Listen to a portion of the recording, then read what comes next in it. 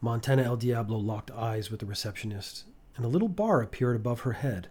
It filled to about the halfway point, stopped, and made an audible ding sound. Ding. The woman looked at Montana El Diablo. She seemed neither pleased nor disinterested. In a simple, neutral tone, she said, "Can I help you?" Montana El Diablo knew this was the moment to make the best impression in order to finagle the access needed to stop the world from ending. Montana El Diablo mustered the sexiest voice humanly possible and said, "Hello." The meter above her head slightly inched more towards full. Montana El Diablo looked at it a moment and asked, "What's that little bar above your head?" The woman frowned and the bar dropped to about 25% of the full possible range, then dinged again. Ding. "What bar?" she asked. Montana El Diablo was slightly confused, but with deftness recovered and said, "Oh, my mistake. There was a reflection behind you." Montana El Diablo waited for a moment. The bar seemed to pulsate a little. Nothing happened. Sorry. I'm a little distracted. I'm new. I'm lost.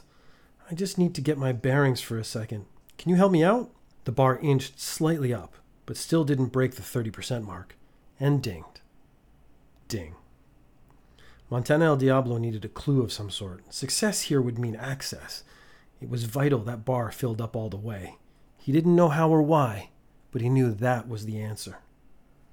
Using masterful detective skills, Montana El Diablo started scanning behind the counter to the desktop for anything personal that could tell Montana El Diablo what he needed to know. The perfect word could mean saving the entire human race. No pressure. There were several common items for a person stationed at a desk all day. A mug for personal use, stationery, and the implements to manipulate them.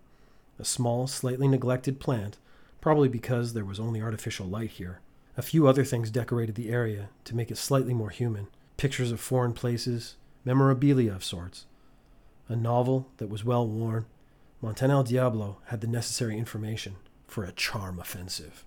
Talk about the cup, go to episode 147. Talk about the stapler, go to episode 150.